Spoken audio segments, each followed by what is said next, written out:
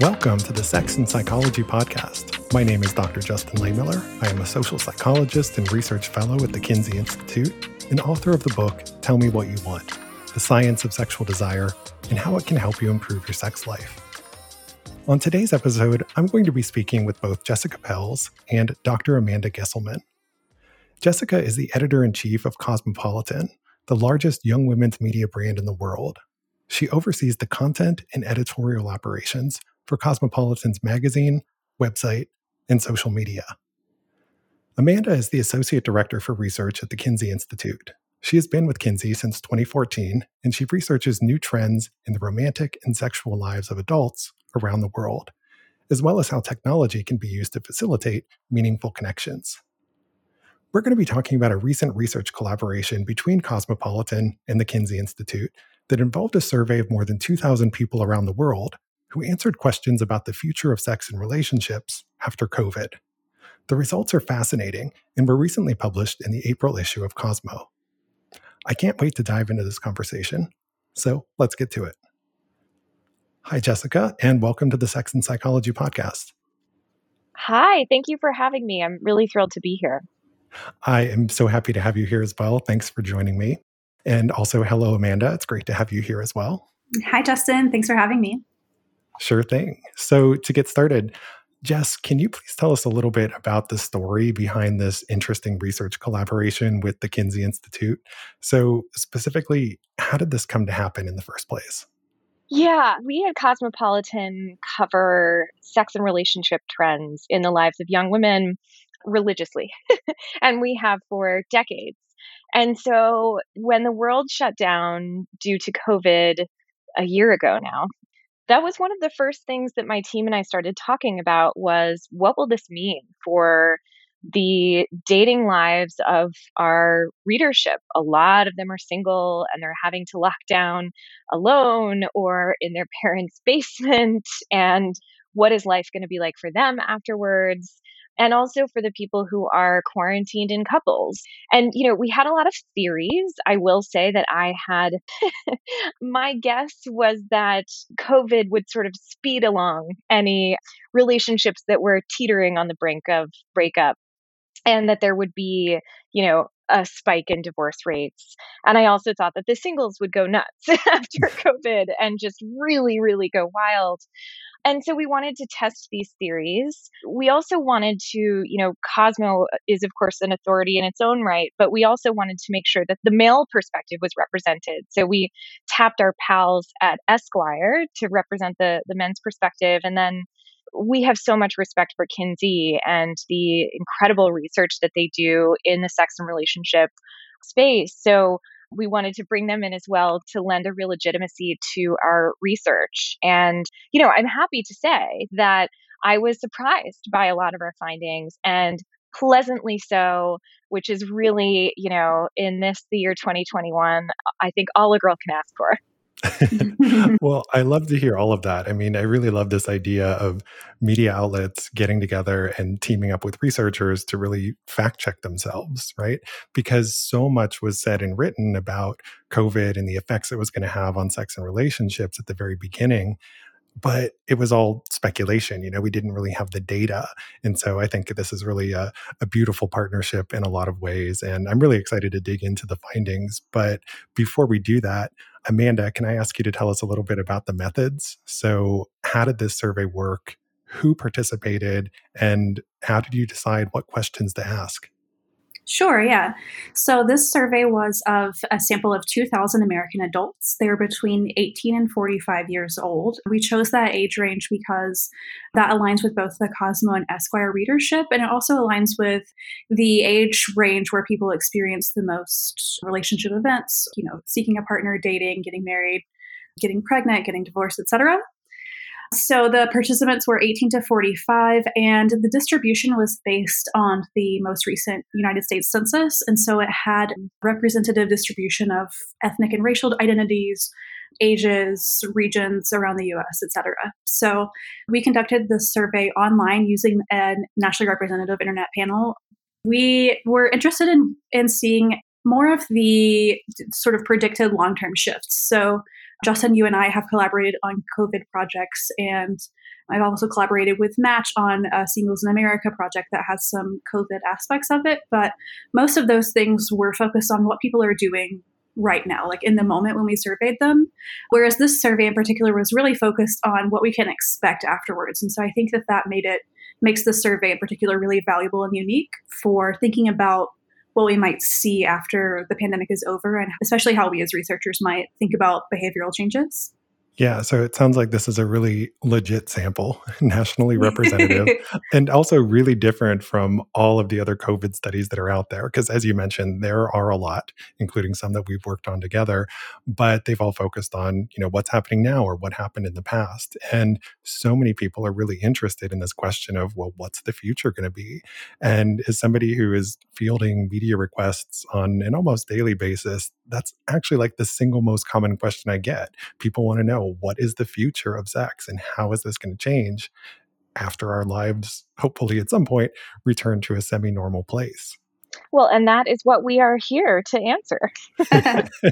And I'm so glad to have you here and for you to have data to back it up, because this is really the first time I'm able to have a conversation where it's like, okay, we've got some data we can speak to. So the title of the article you published in Cosmo is "The Future of Sex is All About Commitment." And I think that's going to be surprising to a lot of people, because I can imagine a lot of folks figuring that once the pandemic is over, people are going to want to make up for lost time and go out and have a ton of casual sex because our opportunities were so limited over the last year. But that's not really what you found. So, Jess, can you tell us a little bit about what you mean when you say the future of sex is all about commitment? Absolutely. I think a salient point worth making is that one of the many things that COVID taught us, or rather did to us, possibly against our will, is, it made us face what we are like as human beings when we are in the midst of unthinkable crisis, which is where we all have been for the past year. And that has really brought to the fore emotional needs. And, I think our culture for a very long time, in the large part, has downplayed emotional needs. Women in particular have been told sometimes by magazines, to play games with men, to be unavailable. Men have been historically taught to hide any, vulnerability caused by having feelings. And all of that has changed in COVID. I think we've all had to get very, very comfortable very fast with the fact that we're emotional people and that we need support. And I think what the data shows us is that for a lot of people, that support means a partner, and it means a partner who is there all the time. And so our respondents told us that commitment matters a lot more to them now than it did before. The couples who are quarantined together are happier now. They're more sexually satisfied. They feel better together. A really sweet little detail is that 69% of the men we surveyed report that they feel more affectionately towards their partners than they did before. And so commitment really had a big win, I think, during COVID. And for anyone who didn't have that commitment, that is what they want. And they're taking really active steps, planning to take really active steps to get there. Some of which are, half of all Hinge users, Hinge is, as you know, a massively popular dating app. Half of all Hinge users took this time to break bad dating habits because they want to be better daters, because they want to find better partners. And so our survey respondents told us the majority of them plan to continue to video vet their dates before they meet them in person, because they want to make sure that there's a connection before they get out there so that they're not wasting their time. They want to take longer to meet someone in person. They want to take longer to decide whether to have sex with that person. And they also want to have sex with fewer people at the same time. So there really is an intentionality around commitment that we just haven't seen in a long time. Yeah, it's so fascinating. And it lines up really well with some of the trends that we've observed in some of the other studies that have come out during COVID about changes in people's dating behaviors and sexual behaviors and how they feel about their relationships. But Amanda, I want to ask you, as a research psychologist who studies sex and relationships for a living, were you surprised by this? Is this something you kind of expected to see going in? I'm curious as to what your take on this is. I think at the beginning of the pandemic, I might have expected something a little different. And that's because none of us were expecting it to last this long. No.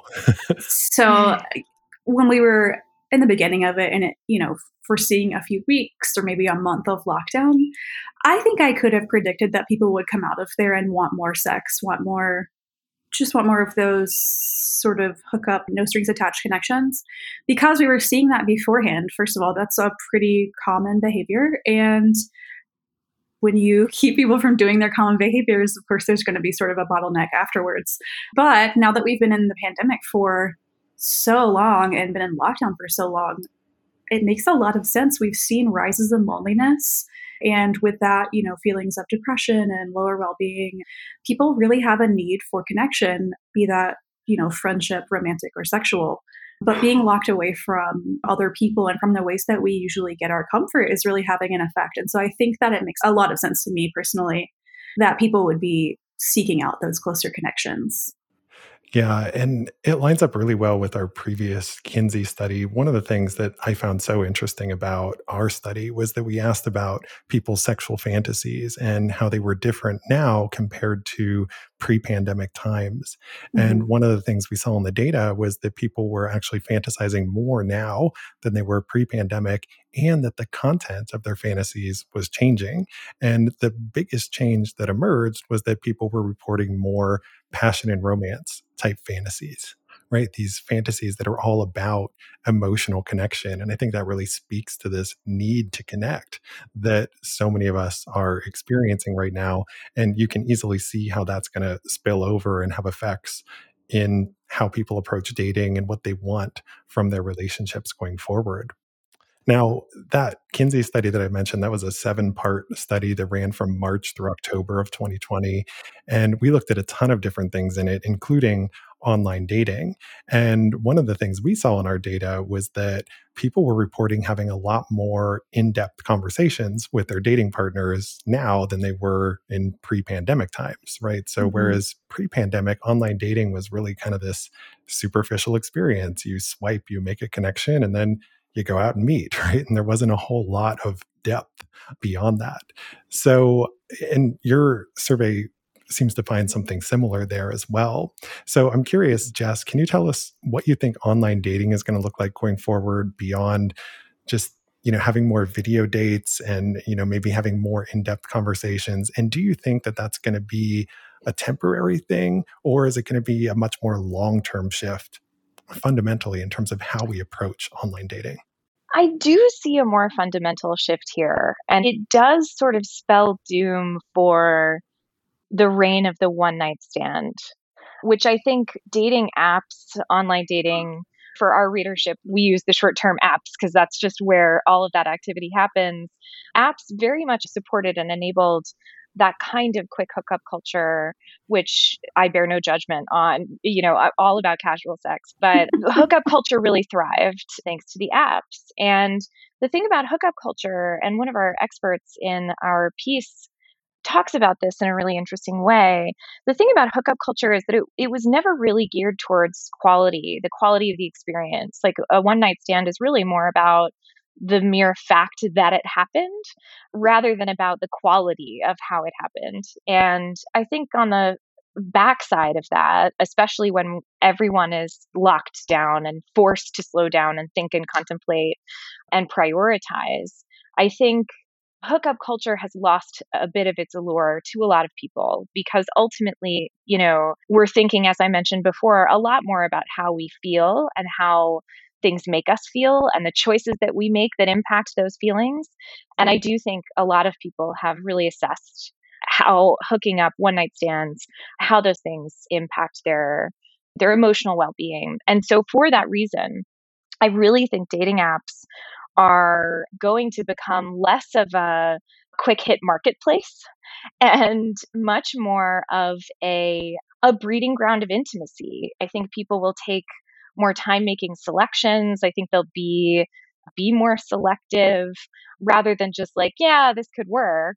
More of, yeah, but is there something there? And I think that's really interesting.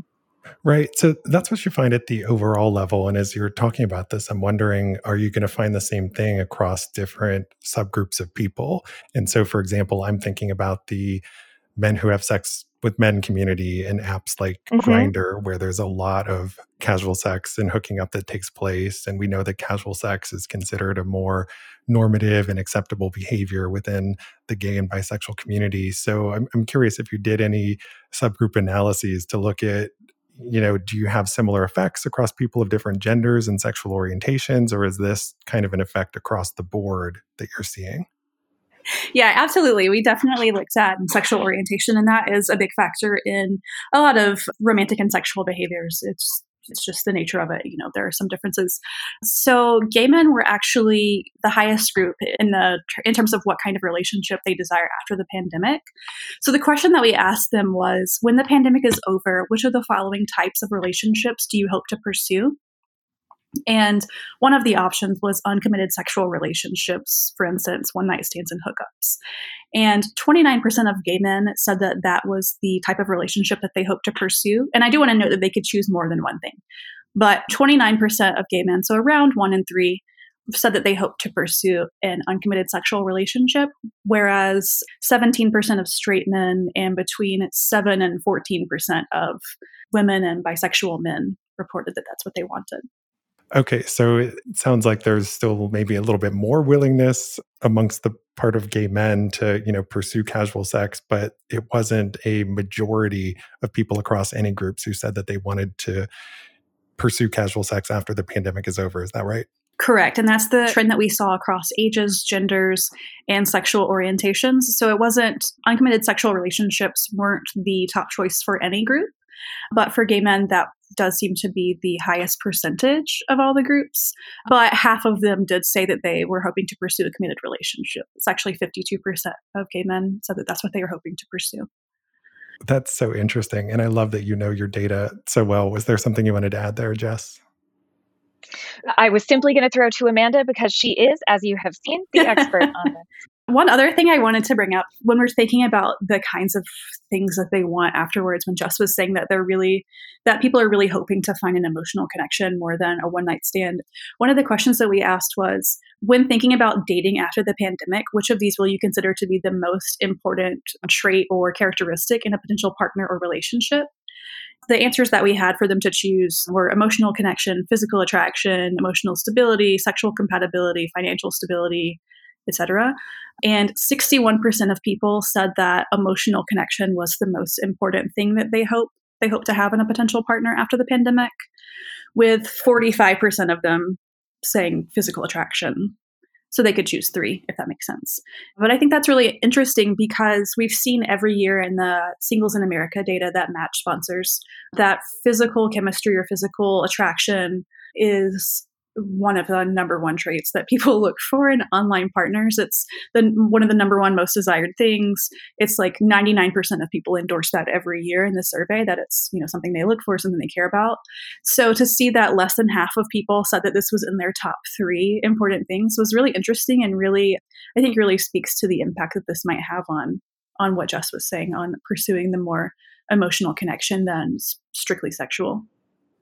Yeah, and that's so fascinating. And it's making me think about, how are we going to need to revisit all of our theories of attraction and relationships going forward? Right. And, are these just going to be some temporary shifts where once things kind of return to normal, that will resume older patterns of behavior? Or will this be something that really just changes human mating and dating psychology going forward? And that's the question, the $1 million question that everybody wants to know, but I'm so curious to find out.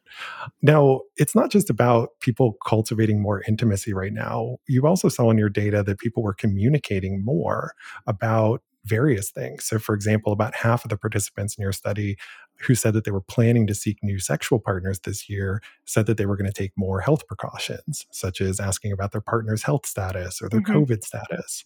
And I'm curious to hear, well, from both of you, what your take on this is in terms of whether you think that this will ultimately make us better at communicating about things like sexual health risks. So, will this also extend to more communication about STD status? Will it make people more likely to use condoms or to have safer sex? I'll start with you, Jessica. Do you have any thoughts on that?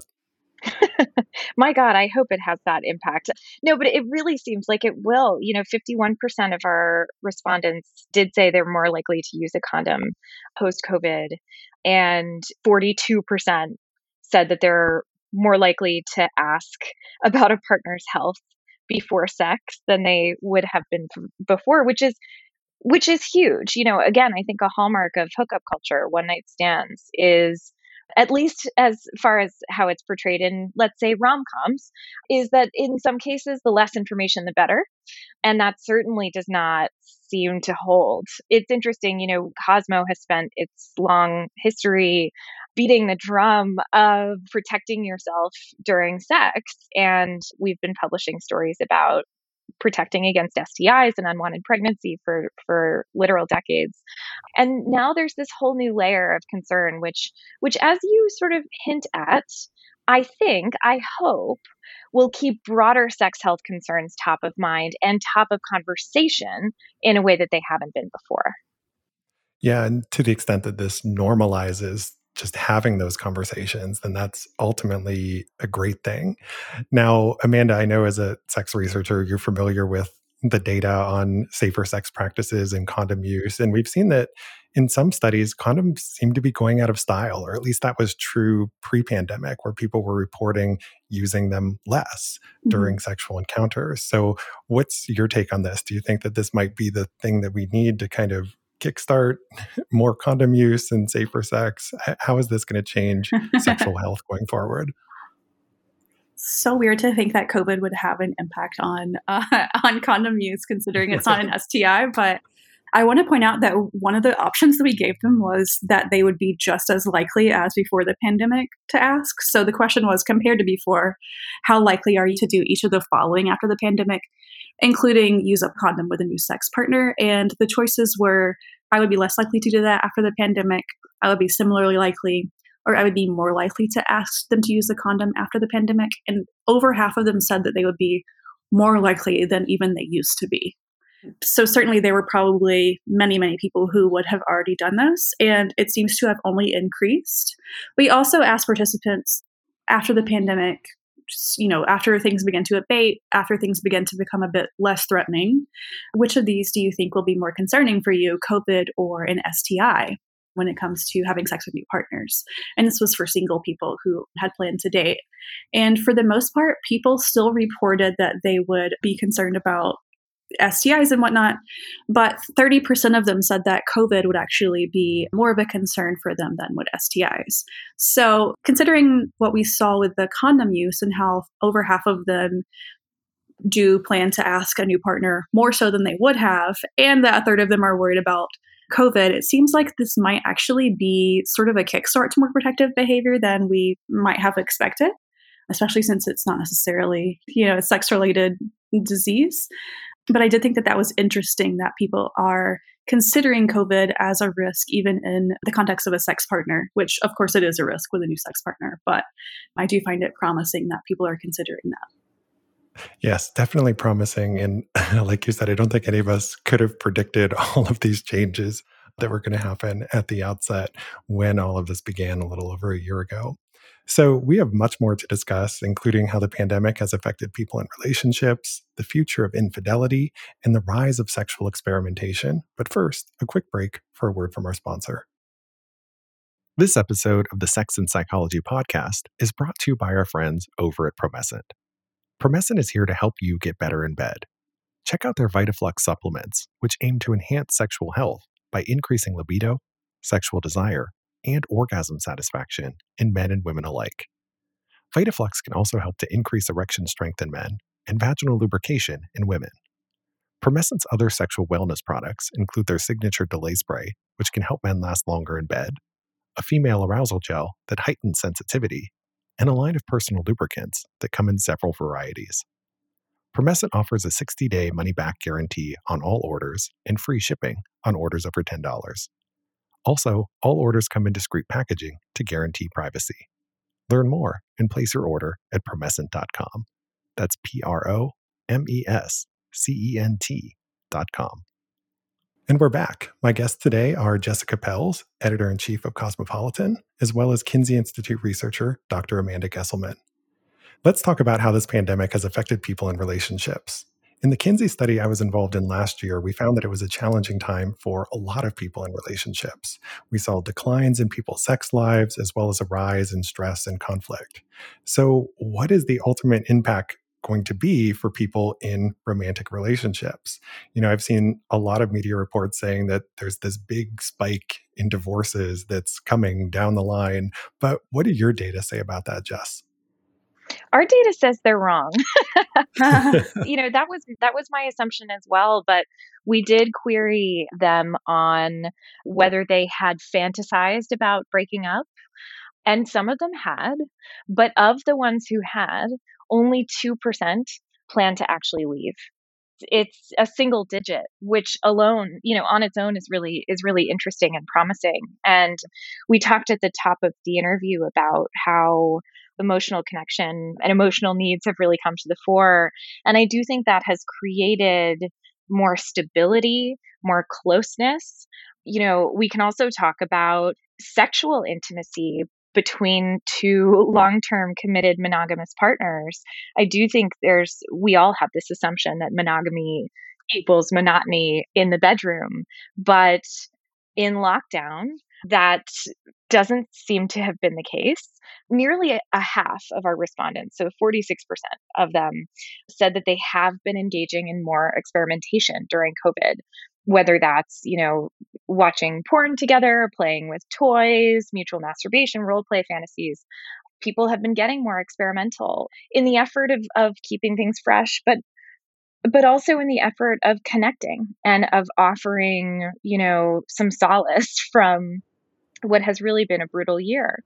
And so I see healthier couples emerging from COVID than went into COVID.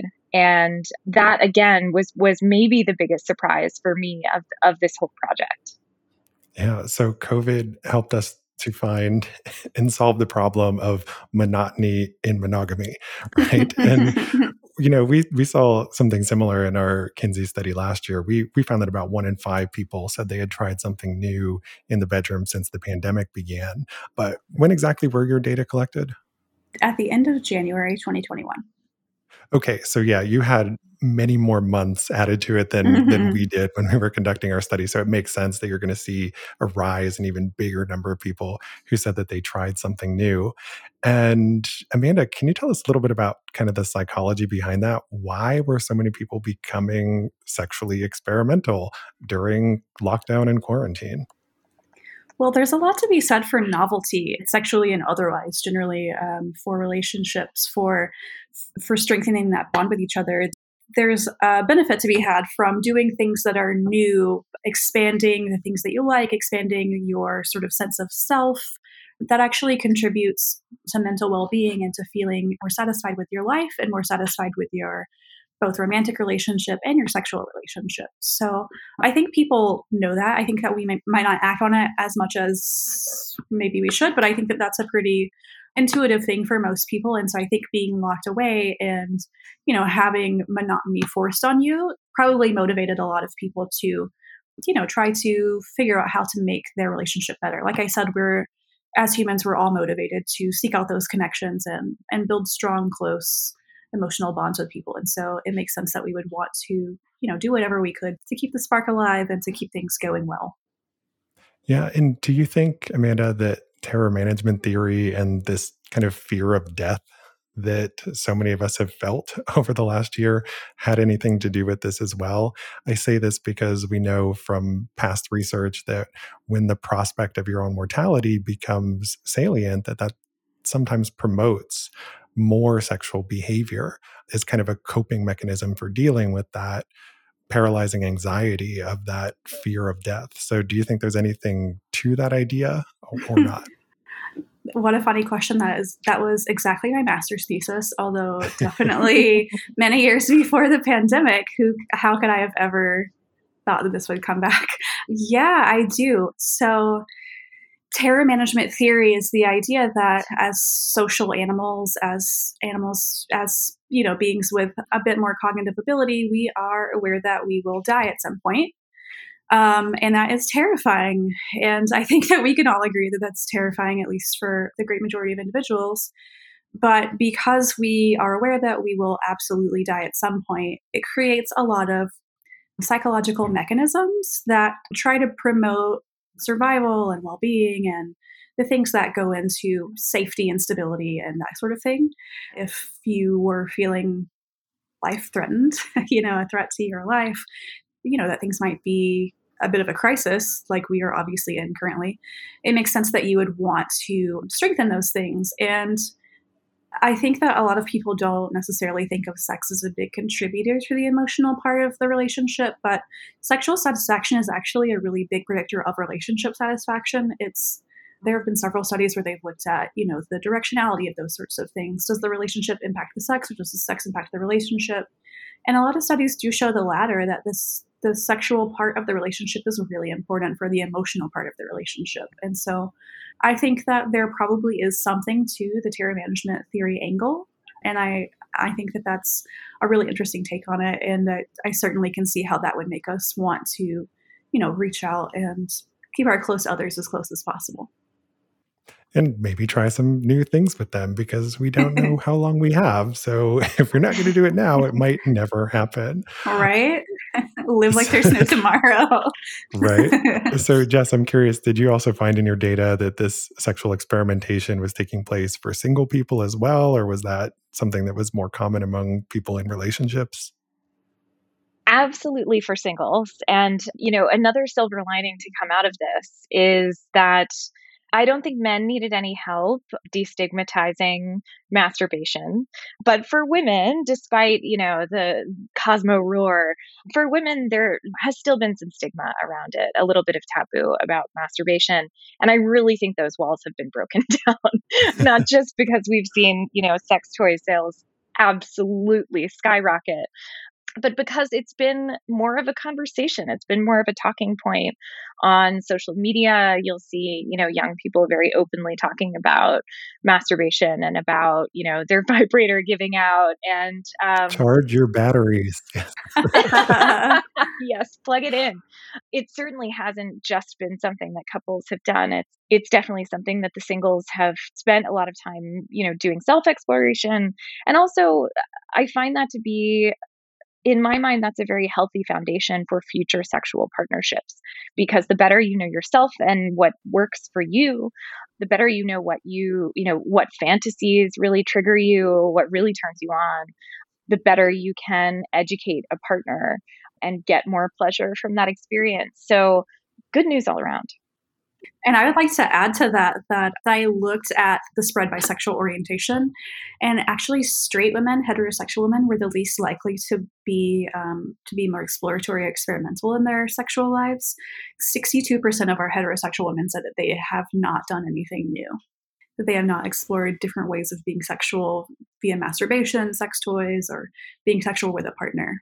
Whereas when we look at the other categories, gay, lesbian, and bisexual men and women, as well as straight men, generally it's around 40 to 50% who have said no. So it does seem like straight women are missing out on the time to explore something new, and I hope that they're doing well. There's still time left. Yes, we're publishing a ton of content to help inspire them.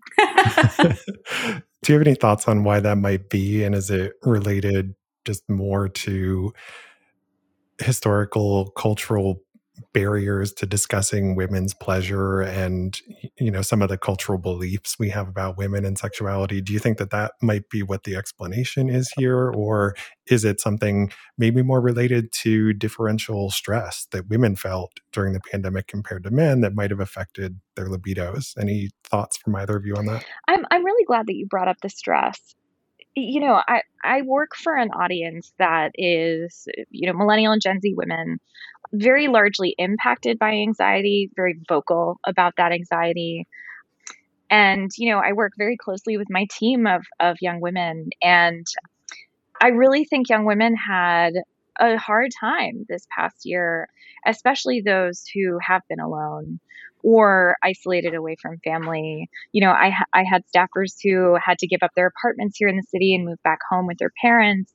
And I think for anyone who is already plagued by anxiety or who already has high work stress, of course, any additional challenge will just feel exponentially difficult. And so I do think there was just a bit more weight that young women felt they had to carry. Yeah. Anything else you would add to that, Amanda? Yeah, I think that another thing that, although they're not necessarily always overlapping, one thing that sexual orientation, at least in this data set, tells us is that the partner of straight women is likely men. And so when you are trying to expand your sex life, if you have a partner, obviously that partner influences what's being chosen or what you're incorporating, what you're adding. And I do think that there's a lot to be said for heterosexual men and the idea of masculinity and bringing sex toys into the bedroom. I think there have been some studies looking at how how men are uncomfortable introducing things that are different ways of pleasing a woman that don't involve the male penis. So things like Mm-hmm. other kind of sex toys that could please the woman. And so I think that there's both the added stress of being a woman in the pandemic, so much going on, so many different burdens, and also how comfortable the partner is in incorporating those things. Yeah, I think those are such important points that can help to explain the differential gender impact that you're observing in the data. Mm-hmm. We're running a little short on time, but there's another topic I wanted to get into, which is the future of infidelity, right? Because we've been talking about some of the bright spots in relationships and how this situation has brought some people closer. And something else you also found in your data was that a majority of people, 68%, said that they're less likely to cheat in the future. And I find that fascinating. So, Jessica, why do you think that is? Why are people saying they're less likely to commit infidelity going forward? And do you think that they're actually going to cheat less, or that, maybe once things return to normal, that the desire to cheat might kick in again? I really think it all comes back to and tracks from the sort of bigger themes we've discussed around commitment and emotional needs. And I think people are very much prioritizing the emotional safety of a committed relationship and don't want to damage that when they have it. So I really see it as following very directly from the pursuit of commitment and the desire for emotional security. Yeah. And gosh, this has all got me thinking now about so many of the things we've been talking about pre pandemic and how there's a risk when you put all of your expectations on one person to be your primary source of Mm-hmm. social and emotional support and to be your sexual partner who always brings exciting and novel sex to the table, right? And so it's kind of like people are doubling down on this idea of a soulmate in some ways during the pandemic, but we know that that can also create an enormous amount of pressure on one person, and that can be kind of hard to sustain long term. So just speaking off the top of my head, trying to think about how all this fits with everything else. Any thoughts on that? Yeah, that's totally true. And if anything, I hope that I think what will happen is that this focus on commitment and on monogamy will accelerate the discussion that, as you say, has started to bubble up around the idea that, you know, one person cannot be your everything. I think we've taken a step back in regards to that discussion during COVID because a lot of us have only had one person and they have had to be our everything. But I think as we come out of this, the next step is that very clear eyed awareness and practicality around what a partner should be, what a partner should not be held accountable for. And really that's all tied up in a healthy partnership, right? That's really meant to prevent either party from getting bitter about not getting something they're expecting from the other person. And so I do think that's sort of major cultural discussion in regards to the growth of relationships and the sort of continuation of this trajectory that we're seeing come out of COVID. Yeah, now at the same time as you found this heightened interest in people wanting to commit to one person, you also found that about 1 in 5 of your participants said that they were more likely to want to pursue an open relationship in the future. So I'm curious, Amanda, if you have any thoughts on, why the pandemic may have prompted some people to consider consensual non-monogamy, and do you think that they'll actually try it? Well, I think that's a little bit complex. And I say that because we also asked people, what kind of relationship they hope to pursue after the pandemic is over.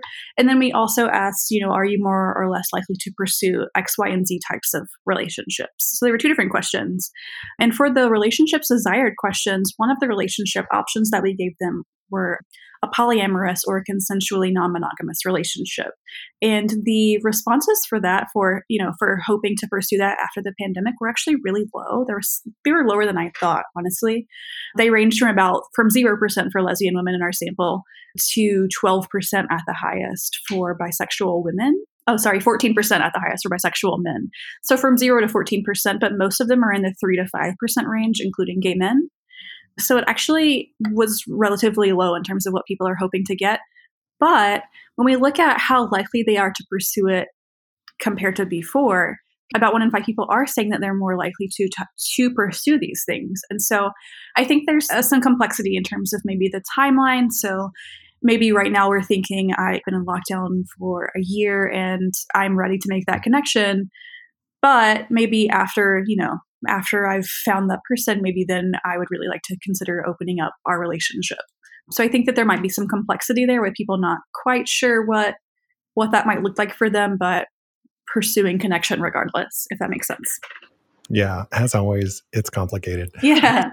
Jess, let me ask one last question, which is, after doing this work, how do you feel? Are you optimistic about the future of sex and relationships? What's your top line takeaway from it?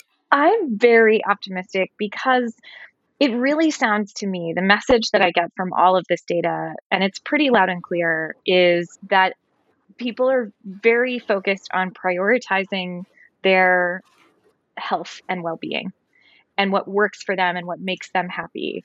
And that is always a great thing. And I do think this represents a significant shift and a great silver lining to come out of a very difficult time.